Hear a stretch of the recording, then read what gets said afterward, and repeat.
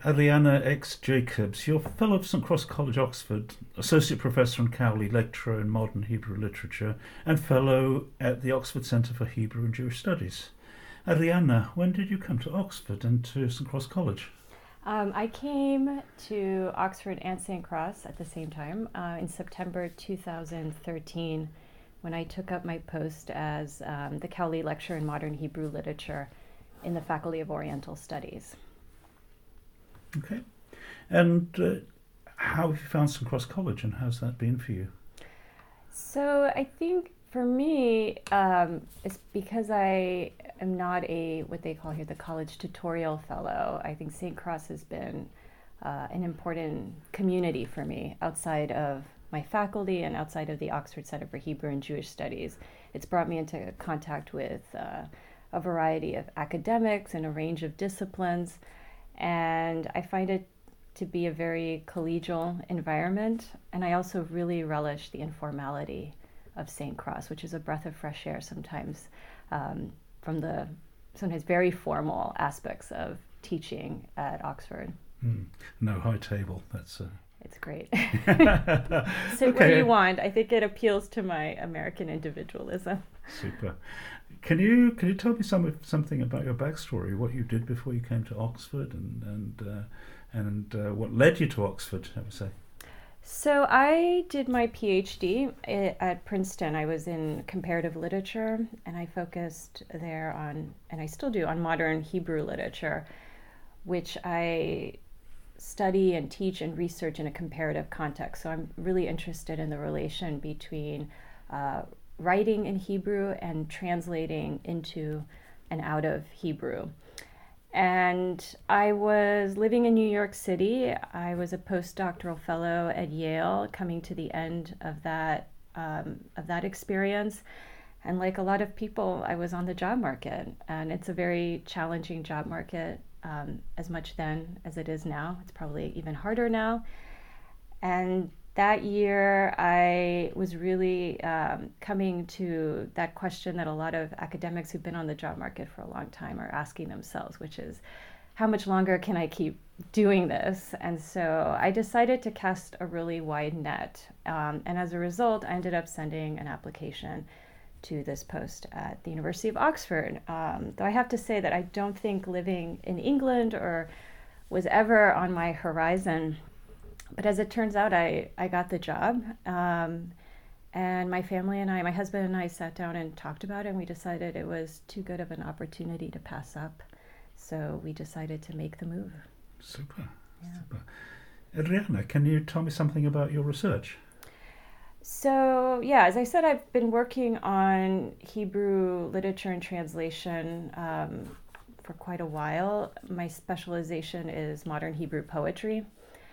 And in my book, which came out in August 2018, a book titled Strange Cocktail: Translation in the Making of Modern Hebrew Poetry, I turned my attention to the figure of the poet translator. So what really motivates that study is the question of why poets translate, how they translate, what they translate, and ultimately how this shapes their own writing in Hebrew. But it was also a project that was very translation centered because I brought together poets who I think typically wouldn't be considered connected in any sort of obvious way. But they were connected in my view because they had all been translated by the poet who closes the study. So this American-born Hebrew poet who translated the poets of the first three chapters into English. So by putting the translator at the heart of the project, I was able to bring in writers who otherwise I think would not be gathered together. And I continue working on relations between Hebrew writing and translation, but I've been broadening my work in the last couple of years to include Spanish and also Anglophone writing as part of a new project on poetry of crisis, which I'm currently researching and giving shape. Can you tell me something about the skills that it requires of you to be able to do this kind of work, the poet translator? Mm-hmm. Well, I think one thing was I had to learn Hebrew. I had to learn a lot of Hebrew, and I always say that I think I'm still learning Hebrew. Each poet that I encounter opens up a whole new world of text, both in Hebrew and in other languages. So I feel like I'm still a student in that respect, which I really quite like. I think I like learning from my research, and instead of just imposing my theoretical models or sense of mastery, I take the view that I can learn a great deal from the poets that I'm looking at. I think that for my kind of work, I think it helps to really love poetry because I have to read a great deal of it. And one way to preserve the love of it is to read, for me, it's to read poets also outside of Hebrew. So I was really careful, even as a doctoral student, that I didn't want to turn the reading of poetry into a chore. So one way I kept the passion alive was to read poets in other languages. I read Spanish and English, of course. And this ended up, I think, influencing the current book project, but that's been very important. I think also because I work on translation, and it's also helped to be a translator. So I'm also a literary translator. I translate contemporary Hebrew poetry into English. And that practice of translation is something that I also addressed in the book, and how for me, what I call a praxis of translation is inextricable from theories of translation or the way I theorize or think about translation. Would you call that practice-led research? It is to some extent. I am careful to distinguish between the ways that I translate and that process, and sometimes how I'm thinking about translation. I mean, they are very much connected, but I think the practice of translation for me is also very personal. It's very subjective. I can see how the theories that I'm reading, the criticism I'm reading, or other translations that I'm reading influence and sometimes inspire certain approaches. But ultimately, the experience of sitting down and translating a poem is sometimes a very long process. It can take years until I feel it's right. And there are parts of that process that I think, for me, are hard to put into words. But yeah, I do think that in my case, it is practice-led to a degree. So, lost in translation. I mean, what kinds of things are lost in translation, do you think? So I'm allergic to the expression "lost in translation." I'm very aware of its history and its currency, but I don't see translation in terms of loss any more than I see writing in terms of loss. I mean, I'm aware, as also someone who writes both academically and creatively, that there's a great deal that doesn't end up on the page. So I take that also in my ways of reading and practicing translation. I think Joseph Brodsky said that translation was also just as much about gains. And I think that culturally we gain a great deal from translation. I know that's certainly been the case for me, not only as a student of translation and someone who teaches it, but I remember that my first encounters with translated literature really opened up in windows and worlds, all those metaphors, but it was so critical to shaping a wider perspective on the world, and so I don't think we can live without it. Can I ask you then, is translation an extension of a work in the same way that an exhibition of an artist's work is an extension of that artist's work in the way that it might be exhibited, displayed, interpreted, and so on? Or am I being naive? No, I think it is, but I also think translation is its own thing. So I think on the one hand, a translation can offer new ways of reading an author. So for instance, I always tell in my teaching of Hebrew literature, my students at Oxford read these texts in Hebrew. But before I came to Oxford, I taught Hebrew literature largely in English translation. And I often bring English translations into my teaching here because I think it's important for students to see sometimes how translators are wrestling with certain aspects of a Hebrew text, and in ways that can be really productive and sometimes really, well, often will illuminate something about the Hebrew text that we can only see through the translation, or in this case, through sometimes multiple translations. So in that respect, yes, I think it's an important interpretive tool, and certainly it's part of the life of a text, but it also takes on its own life. And we certainly have cases of translations that have superseded their originals. And I think that translations can be incredibly creative, and they can spark new works and create their own lineages. Okay. I have to ask you, you love poetry, and I have to ask you what your favorites are. Oh gosh. So I think if you go so in my office, I have a shelf for kind of my workbooks. And then I have a shelf, so all the poetry that I've gathered that I'm not necessarily working on. And I read, so if you look at it, you'll see that I have a lot of Anne Carson. I'm a huge fan of Anne Carson. I also love an American poet named Alice Notley. She lives actually part of the year in Paris. Alejandra Pizarnik, wonderful Argentinian poet, who I also enjoy reading in Yvette Siegert's English translation. So I can read Alejandra Pizarnik in Spanish, but she's an example of someone who I also enjoy reading in translation because of the wonderful things Yvette is doing with her work in English. So I would say those are three poets that loom large for me. In Hebrew, I think my favorite poet is sometimes the poet that I'm currently translating. So I really love the work of Tahel Frosh, whose work I've been translating into English. Shimon Adaf is a wonderful contemporary poet. So it's a hard question to ask. It keeps changing. I'm sorry if it seems unfair. That's okay. What makes what you do important, and for whom? Yeah, that's always the big question for us academics. And now that we're approaching the end of the REF cycle, I've been asked to give this a lot of thought. What is the impact of my research? What is its reach? There are a lot of different answers to this question. I know my work is important in the field of Hebrew literature, which has become increasingly interested in histories and theories of translation. I think my book is, and it's focused on poetry, made, I think, a meaningful contribution to the field of modern Hebrew literature and its engagement with translation issues. Outside of that, I think it's important because I work on Hebrew, which is, for me, a fascinating language that has lived many lives over the centuries.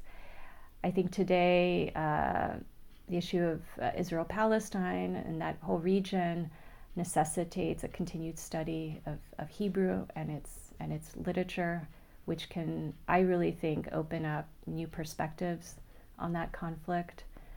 But I think also broadly, I really believe that studying poetry is vital to human beings. I think it makes us, it may not save our lives, but it could save our life, actually. I'm going to revise that. Yes, I just said it and I'm already contradicting myself. I do think, I just recently read a really wonderful book to my son's classroom by a book called Frederick by Leo Leone, which is a book about mice that are trying to survive the winter. And one mouse doesn't seem to be doing any work. He is then taken to task by his fellow mice, and he says that he's gathering words. And at the end of the winter, when all the food has run out and the mice are very cold, they ask Frederick to share his words, and then he delivers this really beautiful poem, which cheers them up. And for me, this is what my work does, is cast some light on that moment when I think something like a poem can alleviate our anxieties, sometimes point us towards a way forward out of a crisis. And can you say things in poetry you can't say in other ways? Oh, absolutely. I think so. I think the other thing is that you can also not say things in poetry. You don't have to explain everything. And that's also something I really love about poetry. I also I'm aware that this is what makes poetry very challenging sometimes. We seek explanations, and poetry sometimes offers them, but not explicitly, which then encourages us, if we're open to it, to doing a great deal of work with the poem and with the poet and being a part of that creative process. And so I think, yes, I think poetry can offer up sometimes very radical ways of experiencing language and textual language, but it's also an experience with what isn't spoken or written down. You've been doing a podcast series. Could you tell us something about that? Yes. So last year I had a John Fell Fund grant to produce a podcast series that's connected to my new project. So this is a series on poetry of crisis, and I called it Staying Alive, Poetry and Crisis. So pretty straightforward title. And it was an 8-part series that featured an interview with a poet, with a contemporary living poet in each episode. And these poets came from the UK, the United States, from Israel.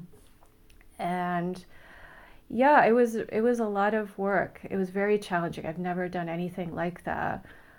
It was also a bit scary because with this new project, I decided that I was going to share it at a very rough stage. I think with the first book, a lot of it I kept close to my chest. I just didn't really talk a great deal about it, aside from conference presentations.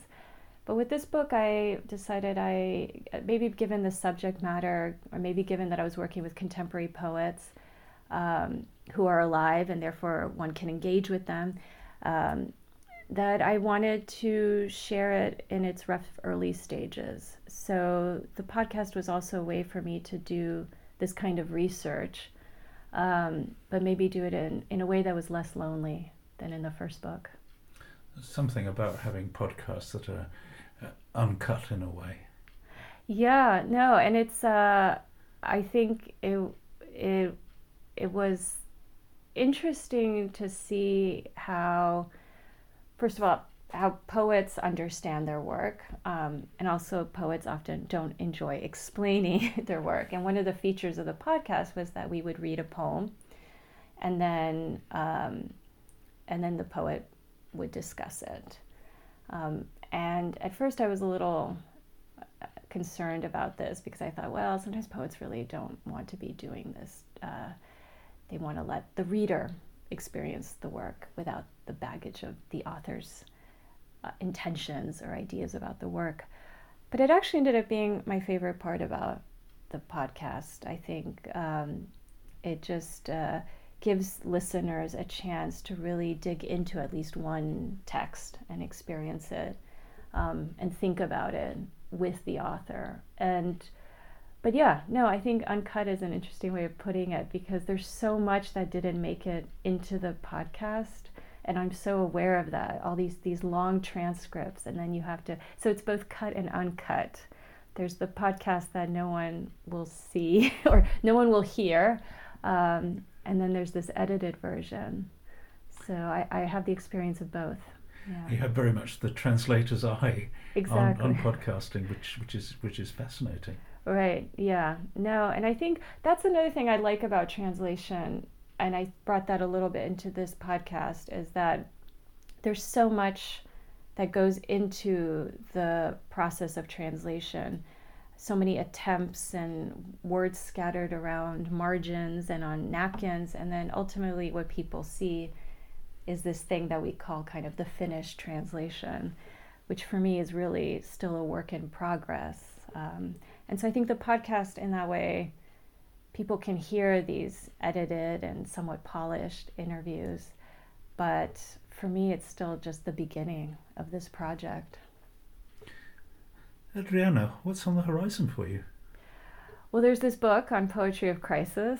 It's somewhat apt that we're having this conversation today in the midst of virus anxiety. So now I'm wondering if we're going to see a lot of poetry come out of this. And maybe this will work its way into my book. I'm going on sabbatical next year So I'll have the chance to develop this research, possibly do a season 2 of Staying Alive. There were a lot of poets that I wasn't able to include, poets who also were interested in being a part of it. So if I can figure out the funding aspect, I'd love to do another round of this podcast. Adriana X. Jacobs, thank you so much. Thank you.